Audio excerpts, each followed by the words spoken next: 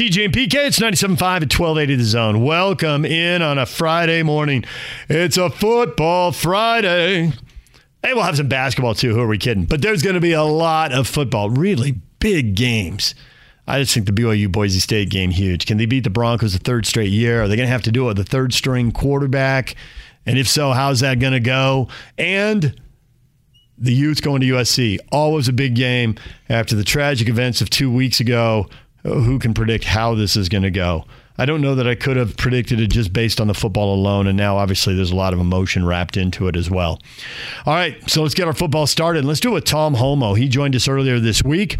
The BYU athletic director joining us to talk about the Utah Football Foundation and the work they do with high school kids and why that's important to Tom, but also a lot about the move to the Big 12. Tom says some interesting things as they think big picture and how to make the transition. Here's Tom Holmoe with PK and I. Tom, good morning. Good morning, fellas. How are you doing? Well, we're good, but we're not as good as you. Zach Wilson gets his first win. The football team cracks the top 10. You're 5-0 with 2 in-state wins and 3 wins over the Pac-12 South. 16-1 in the last 17. Tom, you got the world at your feet right now. There's a question there. Do you feel good? Do you enjoy it? Because I know you stress in the bad times. And anyone who knows you, when you're sitting there filming, asking fans for $20 million, there is stress. When you're scheduling games on the fly, there is stress. I wonder if you're enjoying the good times, because these are very good times. I mean, I know I've known you two for 20 years, and I think that the way we feel about it, I mean, everybody has their relative stress in their career, and I love what I do. There are days that are stressful, but like right now, I think I think it was a great celebration. A lot of people had worked super hard over decades to make a lot of this stuff come true, and we celebrated. And then we had to turn the page because we see what's facing us right now. So we have we're right in the midst of a very strong and difficult schedule and situations that are presenting themselves with our football team. And then the Big 12, there's a possibility 2 years from now came to light. And so I really have tried to turn the page and get back to the day-to-day enjoyment that I feel. This is my bliss. I love college athletics. I love the day-to-day. I love working with the individual athletes, the teams, and the coaches. We have a coaches meeting in about half an hour, and I'm fired up for it. It's going to be great. So I think we got to turn the page and move on to the next thing, and we'll celebrate Big 12. We won't celebrate it again, but we'll be in the thick of things real quick. I know you know Chris Hill very well. I can remember talking to Chris. I also remember you and I joking when you'd schedule these games that would be in the 2030s, and we'd laugh how the two of us would be wiping drool off our faces at that point. So we'll see what happens when we get there. But Chris Hill, I remember talking to him, and he was saying that when they went in the Pac-12, it felt like it was a revitalization for him personally on the job because he'd been in the WAC Mountain West for so long. And obviously you've been in the Mountain West independent so long, and now going forward, everything is going to be new, and you're probably already doing to some of it degree right now. Do you feel in a sense a revitalization as far as you personally in your job with all the excitement that's happening now and is going to happen in the next couple of years? I don't know if I would call it revitalization, PK, because I feel that between the transfer portal and NIL and the constitutional convention in the NCAA right now, you better be on your feet every day. So I think I just wake up every morning and there's a new challenge there. Literally things that are way more intense than they've ever been. Those are things that threaten the way that college athletics is played. Those are factors that are super, super important right now. So we've marshaled all our forces here at BYU. The Big 12 joining that conference was part of the plan, and it's part of this equation right now. So I don't really think I feel revitalized I just feel like there's a lot going on, and it's all pretty good. Some of it's pretty bad. Some of it's pretty good. So this is going to be really different when you get into the Big 12 for just the amount of travel going to West Virginia and UCF. The financial level you'll have to compete at will be different. How do you prepare everyone for this? I mean, some things about BYU will always be the same, but some things are about to be very different. How do you prep the whole staff for that? Yeah, that's interesting. Chris Hill and I had a conversation over the weekend, and it just was by chance, and it was a really great conversation. But we need to continue. I think I could learn a few things from how that transition came and how they did that, because, quite frankly, we haven't done that in a situation where we went. Well, we did it with the WCC, but it didn't involve football. We had independence, and then our teams going into the WCC. So I think that it'll be something that we'll all have to learn how to do it. We'll have to figure out what's right. I've been talking with the athletic directors from the Big 12 kind of casually and informally, nothing formally yet. But those are things that will come up soon. And I think that Chris Hill, who's I've known for many, many years, he'll be able to help me on that. I don't know if safeguarding is the right phrase to use, Tom, but what are you doing now to make sure when that time comes that you hit the ground running? Because we know Utah had a couple losing seasons in football, and basketball really hasn't taken off. They took off a little bit, but then they've slumped. To make sure that you're in the position that the athletic department is basically humming along at the pace it needs to be, because where much is given, much is going to be expected going forward. I think there's a couple ideas that we're working on right now. I think the first and most important is personnel. We have to have the right people in the right places, whether it's in the athletic department or in the coaching staffs or in the player personnel with all of our different teams.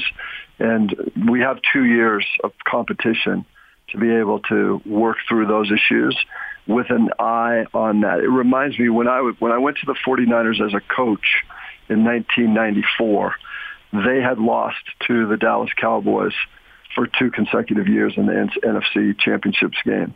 They were a really good team, but they could not get past that. And they brought in back Ray Rhodes as defensive coordinator, and we looked at personnel in the coaching staff in all of our individual players, and the focus of attention is how in the world are we going to beat Dallas? So if your left tackle can't beat, offensive tackle cannot keep the defensive end from Dallas out of the backfield, we can't beat them. It was micro strategy, and that's all we did. Every single thing we did all day was not about the NFC West. It was about beating Dallas, and I love the focus. I was able to experience that. And we've done that on a few occasions here, where we have certain things that we have to overcome. Goliath, we got to beat. And it's hard. You have to focus all your attention on it. There are some things that we're looking at, right? The second would be strategy. Once you get the right personnel, then there are some strategic things that we're going to do a little bit different. They're just different. It's because of the scope and scale of how things are. And we have to learn those, because they're not like in a book somewhere where you can just go to a checklist of things to do. And then resources is the third. That's something where we have to really pay attention and reallocate our resources and be able to make sure that we do the right thing when we use these valuable funds that the donors and season ticket holders and corporate sponsors entrust to us. That was a thorough and detailed answer, but in my scrambled brain, Tom, all I heard was Ray Rhodes brought in Deion Sanders. I can't wait to see how Deion's going to be used when he comes to Provo. Well, that's a very good point that you made. That was one of the things that made a difference. And we've got here playing with certain personnel.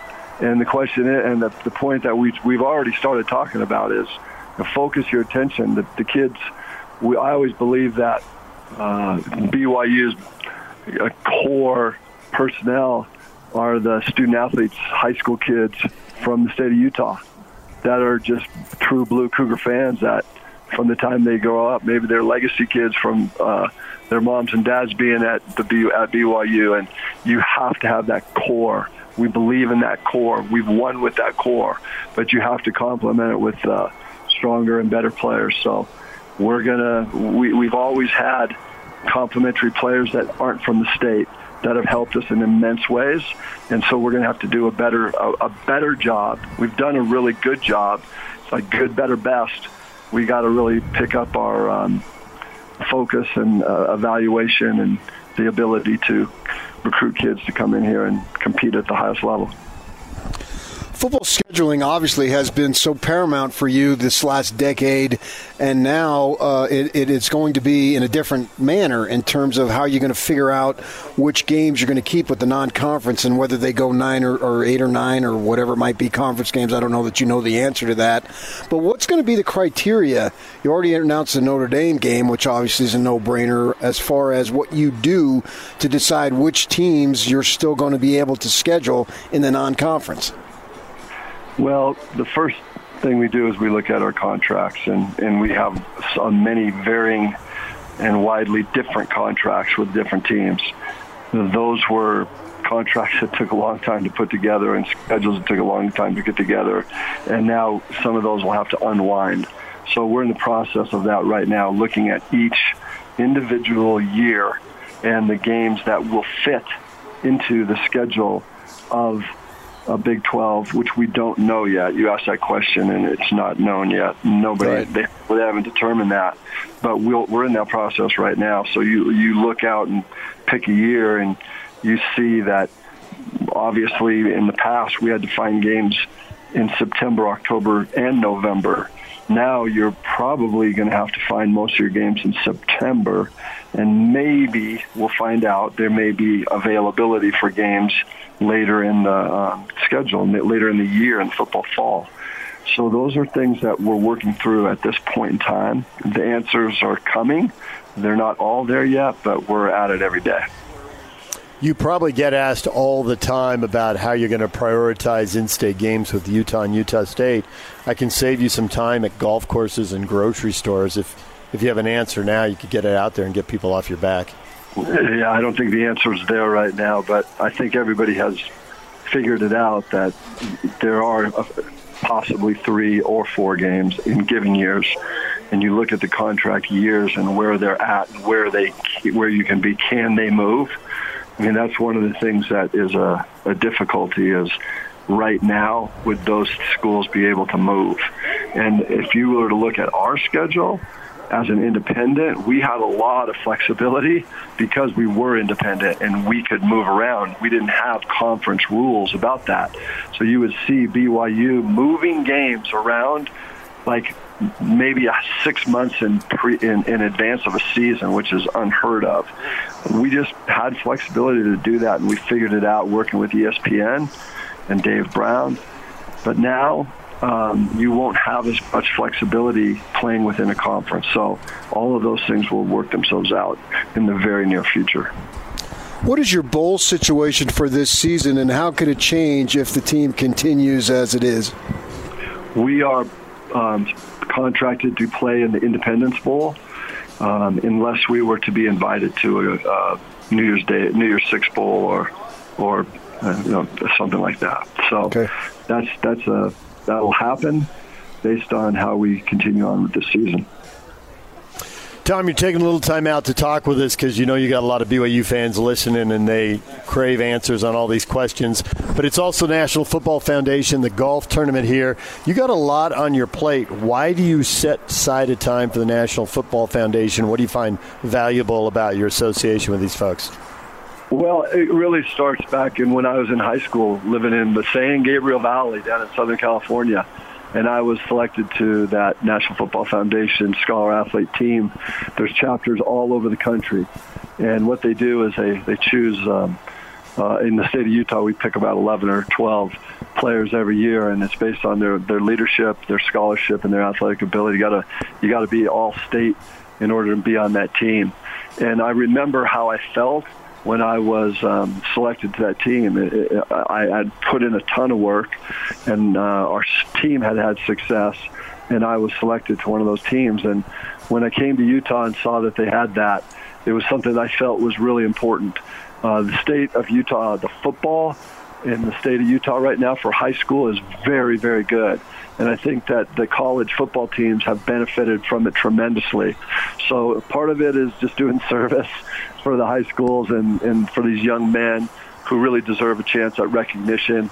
And then the second part is that I think it builds football in the state of Utah for the colleges, and I think it builds it across the country. The National Football Foundation is an organization that honors the Hall of Fame also for college football, and BYU has a number. I think we have 8 collegiate Hall of Fame coaches and players, and it's a great organization that really focuses on amateur football, which has blessed the lives of so many of us. And so I'm in. I can do this. It's a little bit of time, but it's worth it. Tom, we appreciate a little bit of your time. We could keep you the rest of the hour, but we know you got stuff to do. Thanks for coming on. We appreciate it. Appreciate it, guys. Get out there and have a good game out there today. There's BYU Athletic Director Tom Holmoe. When we come back, the TV voice of the Utah Jazz, Craig Bolerjack. Stay with us. It's game week for the Cougars. And the Zone Sports Network is getting you ready for kickoff. It ain't over till it's over. It's back-to-back Mountain West Conference opponents for the Cougars as they welcome in Boise State to LaVell Edwards Stadium for a showdown against the Broncos. Listen all week for your chance to win tickets to the game, and then catch the Cougar pregame show Saturday at 12:30 with the postgame show immediately following the game. From Monday morning to the post-game press conference, nobody brings you better coverage of Cougar football than 97.5 1280 The Zone and the Zone Sports Network. Good morning, DJ and PK. It's 97.5 and 1280 The Zone. Jazz have played 2 of their 4 preseason games, 2 on the road. They'll be home for 2 next week. After the Wednesday night game in Dallas, we had Bowler on. There'll be a few references to last night's game. That's what he's referencing. We had him on late in the show yesterday. We wanted to get him in here for you early risers who are wondering, how good is Butler? And where do the Jazz really stack up in the West? Here's Bowler with PK and I. Bowler, good morning. Hey, DJ, PK, how are you? Good. I'm doing well. How are you?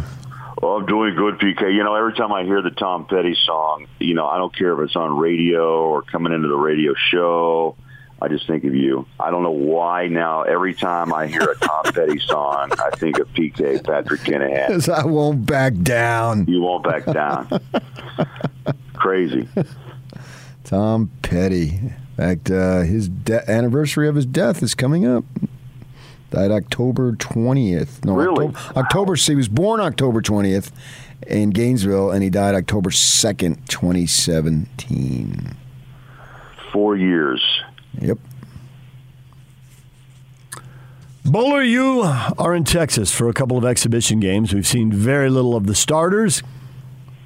Seen very little of the subs we've come to know, the guys who come off the second unit and play big minutes. But we've seen a lot of the guys who maybe are the future, maybe are going to get let go. I assume these 2 games have been used to sort that out. Who might get plugged into the rotation if somebody gets hurt? Who we got to make sure we keep the right guy so we're not on the Clippers end of the Joe Ingles career moves?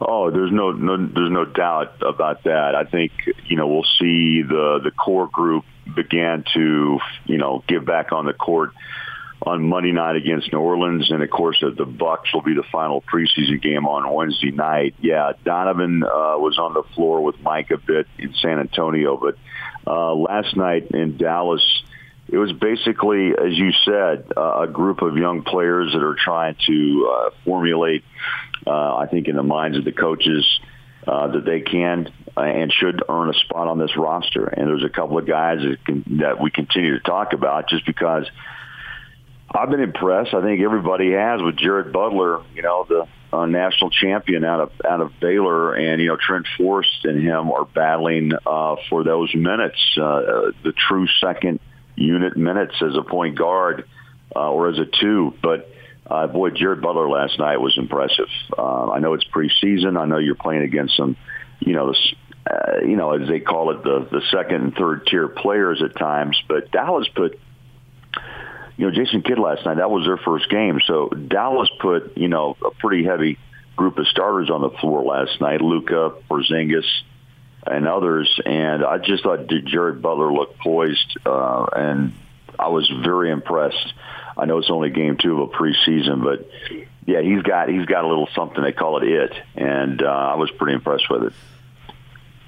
I'm wondering, as you just mentioned, you mentioned both positions, and basketball has morphed into more of a non-traditional, clear-cut roles. Do you label him as a point guard, or he's just a modern version, and he's a backcourt guy? I think the Jazz, like every team that I talk to, they're always talking more, PK, as you mentioned, about positionless basketball. So they just want to plug him in is probably the best way to put it.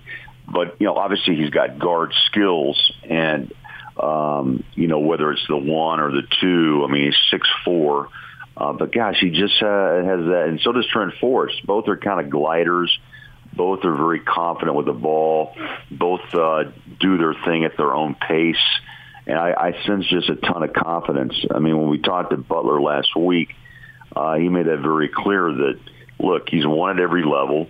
It wasn't a cocky conversation. It was just a young guy who believes in what he can do. And I think you have to have that attitude to be able to make an NBA roster. He's won in high school, he's won in college, and now he'd like to be able to win at the NBA level as well. I was impressed with him just on our one-on-one conversations last week during the media day. He took every question directly and talked about what he learned as a champion in the NCAA and the pressures that go with that, and now making the transition to the NBA. So you're right. Everyone's been talking about him. I'm curious if there are other people that have impressed that maybe haven't gotten as much run, but nonetheless have made a positive impression on the coaching staff. I think last night also who stood out, guys, was Elijah Hughes. Kind of a lanky, rangy guy that had some outside shooting abilities and rebounding and can run the floor. I thought he stood out too. In play last night. I don't know much about this other young kid that was on the floor last night, Fitz, but he was able to, I think, make a name for himself a little bit as well. So, there's guys, I just can't imagine the Jazz just can't keep their, people are standing out. Yeah, it was Malik Fitz out of St. Mary's. Yeah, I've seen him play in St. Mary's, and I loved his game. Yeah, he's a guy that we didn't see much of and was a late sign. They picked him up not only just a week plus ago, and I was impressed with his game too last night. So, I think Quinn made it clear too, PK, that, they want competition. Competition's good for a team that actually is loaded with the core players, but as you guys mentioned coming in, it's about 1 or 2 or 3 players that will help them in the postseason when they face small ball or just strengthen the bench overall. And there's 2 or 3 players that I think are vying for that. And it's hard not to. I know it's one game last night for Fitz, but again, he's another guy that jumped out. It's funny for me because you look at Quinn Snyder doing his thing. There's only been, correct me if I'm wrong, but there's only been one rookie who's made an impact, and obviously it was a major impact in Mitchell. But even going back to, they weren't really true rookies, I guess you would call, in the sense of coming out of college in your first year in the league, in terms of Ingles and O'Neal. They had been away and been overseas and then came, but it took them a little bit. So I get excited when I see a Butler because he does look like he's a player. And Fitz, I watched in college play extensively in person. I've seen him play. But it doesn't seem like, except for Mitchell, rookies are capable of having a big impact on a team. And it's not unusual for Quinn Snyder. I'm not singling him out, but it's more about a team that's built to win now. Right. No, this is why it could be one of the, a terrific pick. There were concerns about Butler's health that was taken care of with, 3 different doctors, one from the Jazz, one from Butler's side, and also from the NBA, and was cleared. Other teams, backed away, but the Jazz took him at 40, kind of rolled the dice, and I think maybe they hit. Again, we'll wait and see. But I remember very well on draft night, guys, a lot of the, so-called experts felt like there were about 3 to 4 players that were taken that were actually NBA ready. I mean, who could walk on the floor right now and impact the roster, and Butler's name was mentioned. So that's quite a compliment, but it's nothing until you get on the floor and back it up. And so far, he didn't play in the summer league, working on a contract deal with the Jazz, but so far he's turned heads, and I thought he's played poised, confident, determined. He doesn't play like a rookie. I know that sounds like an overstatement, but for me, you see guys who are nervous, even in their second year. But, man, he's picked up the system. Just seems like he belongs, and you can tell when a guy feels that way. Craig Bolerjack joining us here on 97.5 and 1280 The Zone, TV voice of the Utah Jazz. As of week 8, can rebound. That is abundantly clear. 14 rebounds in 24 minutes is eye-popping, but so much is required now in the air, all these three-point shots and all that. Other parts of the game you think have progressed, other parts of the game that you think he's still got to work at. I mean, there isn't the pressure right now because Whiteside is there to pick up some Gobert minutes, but you never know how a season's going to unfold and when a guy might be needed. What do you think? Right. No, all good points, man. It was, I think, again, he's behind a little bit because of the ankle injury last year. Almost lost the season, basically, and so he's kind of on a restart, even though he jumped in late in the season. Just 5 months ago, but he's still an intriguing player with a big body, as you said, in a vacuum to rebound. And again, is he going to step outside, hit threes? No. Is he a low block guy? Possibly. Can he face a basket? I've seen it, but it's just, again, I think it's interesting talking about 2 different players. It seemed to be Jared Butler being a rookie, but everything he's been through, I think, obviously molds the way that he plays and the way he responds to pressure. As a Buki, a little bit different there, still trying to find and understand what Quinn and how you roll. But you make a great point. He's got the rebounding down. I mean, the body allows him to do that. And he seems like he's in really good position as well. I mean, the numbers prove that, but he seems comfortable in that regard. Still want to see more of his offensive game, which still hasn't popped out yet. You've been around Mitchell a little bit. 2 years ago, we're done with the first round. He said it so adamantly, and they were done with the first round. Have you been able to gather any mood of him now? We had a long talk with him at shoot-around yesterday. That guy is amazing. I mean, he handles himself way beyond. I know this is another one that gets overused, but again, Donovan's in that special group of beyond his years. He always has been.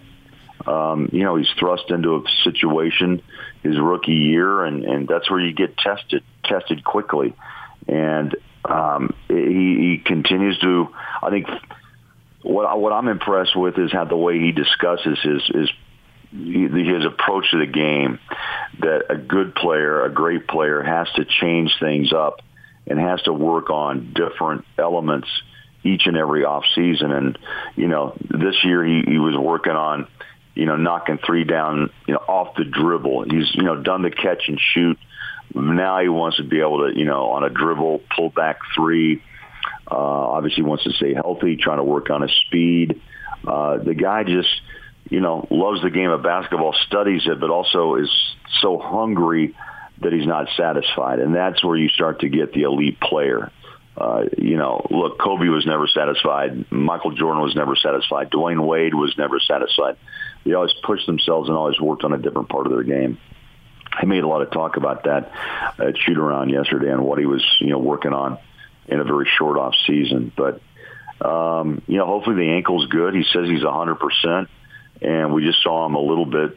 The whole team struggled with the 3. They haven't hit many threes at all in this preseason, but they're just working on different aspects. And I'm excited to see Monday and Wednesday as I think Quinn starts to put this group together and turn the corner to get ready for the regular season. So the general managers were surveyed anonymously, and they picked the Lakers to come out of the West, the Nets to win the title. The Nets, Lakers, and Bucks were the only teams that got votes to win the title. None of the other 27 did. The Jazz were picked second in the West behind the Lakers, and I'm curious if there was any acknowledgement or talk about that at all, or what the reaction was, or it was just another thing. It just floated away and nobody really talked about it. Yeah, not a whisper, DJ. You know, that's kind of typical. I don't know if they really want to hear that behind closed doors. Maybe at the locker they say something. I think they were excited. I mean, I heard more buzz just the fact that the Jazz are the number one fan base in the NBA by GMs, right? I mean, that was kind of exciting as well. And I hope Jazz fans appreciate what others think of them when it comes to noise and the way that they, support a team. And it was well noted too. I mean, Jazz fan base number one, pretty impressive. I don't know about those picks though. I'm not sure how the Lakers hold together. PK, come on. I'm not sure how Westbrook but 10 games in, AD is going to put up with that or never touch the ball. LeBron, health, age. And then what about Kyrie in Brooklyn? I mean, he can miss 41 games. I mean, it's coming down to that, where he won't be able to play on his home floor because of his refusal to take the COVID vaccination. So, man, there's a lot of stories that have already kind of popped before really the season's even started yet. But those are all things to watch because it's going to play a factor. Well, how about the philosophy of chasing the best record in the West, at least, because that's all they can do, and maybe in the NBA if that's what it ends up being. What do you think the Jazz are going to do as far as that? How much are they going to be all in for that? You broke up at the front end, all in on the best record, regular season record. I'm wondering what's going to be their desire, because it doesn't. Not that it doesn't mean anything, it just doesn't guarantee anything. It's very true. A lot of teams, and I think as we've seen a lot of older, players get older and age, they rest, they focus only on the postseason. I asked Clarkson that last week on media day, and he was so proudful of the pride that the Jazz had in having and owning the best record in the NBA. And he said, you know what, a lot of people say, it doesn't matter, because it does to me, because what it does is it prepares you for the postseason. And, just different players have a different perspective. But for Clarkson, he was very excited that the Jazz owned it. He said, you can't live in what ifs, but they knew they were good. And obviously disappointed when the injuries popped and hit both Donovan and Mike Conley. But he's that type of guy who says, look, we can't look back, but he thought it was a good thing to prepare them for postseason play. I think if you asked the question to another player, they would say, well, it was a good thing. It put us in a good position, but at the same time, did it wear them out? I don't know if those injuries were, related to a 52-win season. I don't know. But you watch these guys on a daily basis, they take care of themselves. I mean, that's what part of this game is about, is the body and knowing, and a little rest here and there. But, I thought last year was exciting, and it showed how dominant the Jazz can be, but also it showed their vulnerabilities, and that's what the Jazz try to plug in and fix in the offseason. Bowler, as always, we appreciate a little bit of time. We will talk to you again next week. Couple more preseason games coming up, and then it'll be the real deal. All right, guys. Thanks. PK, Tom Petty, Ross. All right. Yeah. I need to know. Awesome. See you guys. There's Craig Bolerjack, TV voice of the Jazz. When we come back, Lincoln Kennedy, Raider radio analyst, Pac-12 network analyst. He joins us next to sort out all the craziness in the AFC West, the NFC West, and certainly in the Pac-12. Stay with us. It's game week for the Utes, and the Zone Sports Network is getting you ready for kickoff. The Utes look to pick up their first ever win in the Coliseum as they hit the road to square off against the Trojans of USC. Catch the Ute pregame show Saturday at 5 o'clock with the postgame show immediately following the game. From Monday morning to the postgame press conference, nobody brings you better coverage of Ute football. You ready? Yeah! Than 97.5, 1280 The Zone and the Zone Sports Network. DJ and PK, it's 97.5 and 1280 The Zone. We are joined now by Lincoln Kennedy, Raider radio analyst, Pac-12 network analyst. He's on Smart Rain guest line. Utah be in a drought next summer. Smart Rain knows the 2022 budget planning for most businesses is coming soon. Take advantage of their Save Now, Pay Later promotion and do your part by saving water while saving money. Check out Best Estate Award winner, Smart Rain at smartrain.net. Lincoln, good morning. DJ, PK, it's LK all day. How you guys doing? I'm curious, since you've got 1 foot in the college football world at the Pac-12 network, and you got 1 foot in the pro football world doing the Raider games, what is it about this side of the country, and what will be crazier when it's all said and done, the AFC West, the NFC West, or the Pac-12? Probably a little bit of all, depending on how you look at it. And again, you know, we've been together for years now, and we talked about national recognition when it comes to college football and how the Pac-12 lacks respect. However, I think you guys agree with me in a sense where you appreciate the competitiveness of the conference, the fact that they have to play 9 games. It really, you know, is a real round robin when it comes to divisional or conference play. So it's anyone's game. I think the South is up in the air. I think Utah is good enough to beat SC if they can contain their scoring and not turn over the ball as much as they did at Wazoo.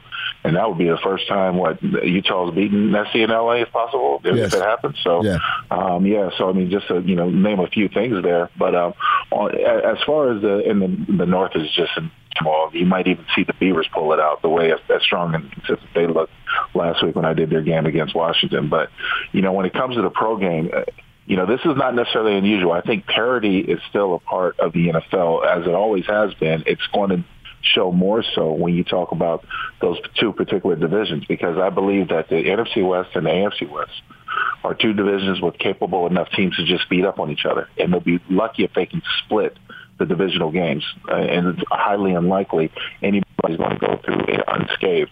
Right now the Broncos haven't played anybody in division, so even though they have their first loss, and the Chargers sit up top taking care of the Raiders and the Chiefs, and potentially what the Chiefs can do, so they're not going to be down for long, or they'll try to figure out the formula why. So I think it's really some competitive divisions and some good football. It'll be good fodder to talk about. I was disappointed with the Raiders' performance on Monday, and we know they're not a good running team, but I thought, they really just, I don't know if bottomed out is the right phrase. So my thought for you as an old offensive lineman, maybe a combination, multiple choice question, is it a lack of talent up front or in the backfield? Neither. What it is a lack of cohesiveness and consistency. You have to remember, when it comes to the Raiders, a lot of people have been, including myself, have been critical of the lack of run game. But to be fair, they came into the season expecting Denzel to be playing right guard, Richie Incognito to be playing left guard, and Andre James, who's a new starter, to be protected by two veteran players. Well, that's not the case. Matter of fact, they just signed Jermaine Illuminor, the starting right guard now, at the end of training camp, preseason. So he's had only a little bit of time to get into and involved with the offense, or know the offense, as well as say Denzel Good, who's been here been with the Raiders for a couple of years, and of course then you have John Simpson on the other side, which is a developmental player that they've been working on since they drafted him out of Clemson. So there's inconsistencies in the front, mainly, and also the fact that you just drafted a rookie right tackle. So there's a learning curve for rookies that come into this league, no matter what position you play. With that being said, you quantify that by not having Jacobs for the last 3 weeks, and now you get him one game, and they made an effort and to try to get him established. But I'm of the mindset that certain guys do things sometimes better than others. For example, Kenyon Drake is a different running back, and Peyton Barber is a different running back than Josh Jacobs. And schematic-wise, I think it's up to Gruden and Coach Cable, the run game coach, to figure out when we have whichever number in the backfield, there are runs that are conducive to their strengths, and those are the ones that we have to call and get good at, rather than trying to throw every run at the same running back, because it just doesn't work that way. Lincoln Kennedy joined us, Raider radio analyst, Pac-12 network analyst. Are they just going to evolve then? And how much, as all these seasons get longer, should we really reserve judgment in September and early October, because these seasons are long and teams are going to evolve? I would say going forward, because it's sort of been established over the past 8-9 years, maybe even the last decade, you can consider that the real preseason is the first month of the season for football teams, because they're really not doing much or trying to do much in the preseason. They just don't want to run the risk. So the real season, the real preseason or exhibition style comes from the first month of football. Now, it's a very dangerous game. If you start off in the hole 0-4, then you have to spend that much more time climbing out, obviously. But you really don't know who you will have until you play someone. And I've been critical of the Raiders the entire preseason because they didn't play anybody in the preseason. And then they say they're saving them for the first game. You come out after the first game, and you beat Baltimore in overtime, but you have 17 guys on the injury list the next day. The post game and the Tuesday and Wednesday. So, where are you without? Where are you? You lost two good players, in Gerald McCoy and Denzel Good. First game of the season, they're on IR, done for the season. Richie Incognito has yet to play, and it's been, they've had him on IR now, so he can't quite come back to play for a couple of weeks. So all that being said, where are you? Are you better now after not skipping preseason or not getting that type of conditioning, or are you worse off because you're still trying to find your way? I know that's a mouthful, but the fact is that the Raiders are 3-1, and if you would have come into the season looking at that first month of football and say you can be 3-1 after it, I know they would have taken it. Is Justin Herbert big time? Because he looks it to me, but I'm an untrained eye. He is big time. You think about the job that he did stepping in for Tyrod Taylor last year after the sort of medical mishap against the Chiefs and growing throughout the season. And I thought the Chargers team was better than their actual record last year. They just mismanaged a lot of games. Herbert, if there's one criticism, and it was kind of seen in the Monday night game, if there's one criticism or one thing that he needs to get better on, it's his touch on the long ball. He doesn't really doesn't put an arc on the long ball. There were 3 missed throws that if he would have connected would have just really put the Chargers over top even more so than they were. But he still has to learn that touch on that long ball, and I think he'll get it. It'll come in time. But for the most part, he's got enough weapons behind him. Their sound offensive system, the fact that he can use his legs when it comes down to it, this is a very good football team in the Chargers. So this Chief defense has given up 31 points a game, which is a stunning and staggering number. Should I think they're going to evolve and this is just the preseason for them and Andy Reid and his staff will get that figured out, or this is going to be a major problem? I'm one of the minorities that believe in there is a such thing as a Super Bowl hangover. Now, the Chiefs have gone to the last two Super Bowls having won one. And it's hard, as you guys know, it's hardly been done in league history to go to 3 straight Super Bowls. With that being said, I think the Chiefs' number is up for this year. I think that teams in the parity have so much closed the gap to where it's not going to be even where they're just going to walk away with the division. There's going to be a challenge, for this division title, let alone in the playoffs. More importantly, there are a lot of teams that have gotten better. I mean, look at Buffalo. We just talked about the Chargers, just to name a few. I think the Raiders and the Chargers, it's going to come down to the final game of the regular season in January for the division title. That's kind of what I'm projecting, that the winner wins that and takes it all. So with that being said, I think the AFC has closed this gap a little bit. I still think the Chiefs are capable. Obviously, with those offensive weapons, you can't count them out. But more and more teams are becoming having the ability to score touchdowns rather than just settle for field goals. And that is what ultimately challenges the Chiefs. Their defense is porous. This defense has been, not as great for many years now. But the fact is that people haven't always been able to score touchdowns. Now they can, and that's what's going to make the competition close the gap a little bit more on the Chiefs. As far as the Pac-12, particularly the South, and maybe even the North, I'm not buying anybody, and at the same time, I'm going to rule out Arizona and Colorado, and even SC with 2 losses. Obviously, they can't afford another one, so they may have to win out, and that might be too difficult. but it's check with me Saturday night each week, and I'll give you my updated opinion. I don't know that I can make any declarations about whichever team at this point. No, I tend to agree with you. I think SC is not going to win out. As I said a moment ago, I think Utah has a great chance to get them if they can limit the mistakes and just play within themselves, because I still think they have a tremendous formula for success. But, UCLA has shown some improvement and shown times where if you can't stop the running game, then it can be a long night for you. ASU is... I haven't seen ASU play a consistent game yet this season, and I don't know if they'll get it together. They do have some power and potentially dangerous, but they have to play a consistent game. As far as the North is in turmoil. I think that Stanford has found a way to right the ship, even to see how they come back after their injuries.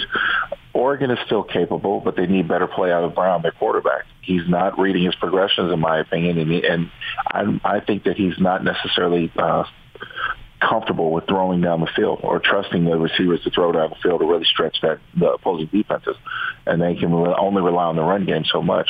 Oregon State has a favorable schedule now that they've beaten SC and they've beaten Washington. Washington is now still trying to figure out their coaching issues, but everything is really up in the air, and there's going to be teams that are going to get a hold of them or get the best of them. No one could expect Wazoo would beat Cal at Cal, but it happens. Oregon State has won 4 in a row, and I know Hawaii and Idaho at home, they're supposed to win, but SC and Washington, I mean, how far are they going to stretch this out? Now, it's 3 of those 4 games are at home, and 2, they're highly favored in, so I don't want to get too crazy here, but it's fun to watch Cinderella win, and Oregon State qualifies as Cinderella. Those are big wins for Oregon State. There's no ifs, ands, buts about it. The fact that they hadn't beaten Washington in I think it was 11 years, they conquered that. The fact that they hadn't beaten SC in LA since 1960, I mean, they got over that. Those are big wins for the program, and it's a motivating factor that's going to take the program far. Look, their secondary is some guys that are going to be playing in the National Football League on Sunday. They've got some good players on that team, and they've got a good formula with their dual backs that if they can just remain consistent, one of the better offensive line coaches in all of college football. If they can just remain consistent and limit the amount of turnovers, that's a good football team, especially in the North. And I think they can challenge just about anybody. They've already proven that they can challenge anybody. But I think they're capable of playing with everyone on the rest of their schedule. So you've played at all levels at the highest level, and this Urban Meyer thing has been a big story here nationally. Yeah.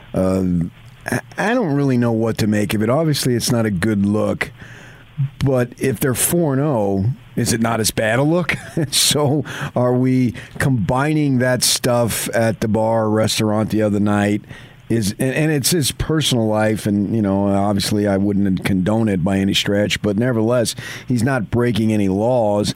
And then we hear these guys, well, he has no respect to the locker room and all, and I'm wondering, well, wait a second, these guys are 0-4, so do we have respect for them? What do you just make of the whole situation as far as his ability to get what he wants accomplished done in Jacksonville? To me, there are guys who are cut out for certain levels, and they're just good at what they do at that level. Nick Saban is a better college football coach than he was a pro coach. Same could be said in many ways about Harbaugh and Michigan. I think there are guys that, I kind of deem like control freaks. Chip Kelly's another one. Control freaks need to have their way of controlling things, their surroundings, and their way. It's not the same when a college coach goes up to the next level. Because a lot of those veterans, when you come into a locker room and you're just like, hey, guys, I want you to buy in. I want you to support me. I want you to follow me. I'm going to lead you to the promised land. When it's all said and done, athletes on a professional level just want to win. They don't care who does it. They just want to win. There was so much hype coming into Trevor Lawrence. There was so much hype coming into Urban Meyer that you had a ton of people who were buying in, excited.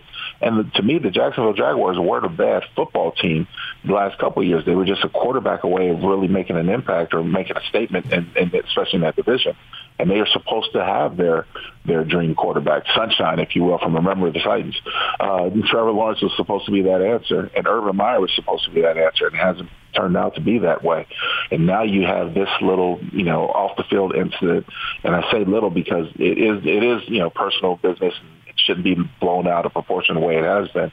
But the fact that you have a big name, you also have a big program that has an opening at SC, and everyone is speculating that Urban Meyer or someone like that magnitude is going to go and take that job.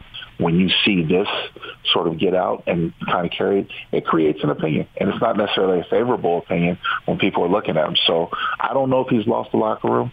I've seen bits and pieces of the Jaguars games that it's not that they haven't played hard at times.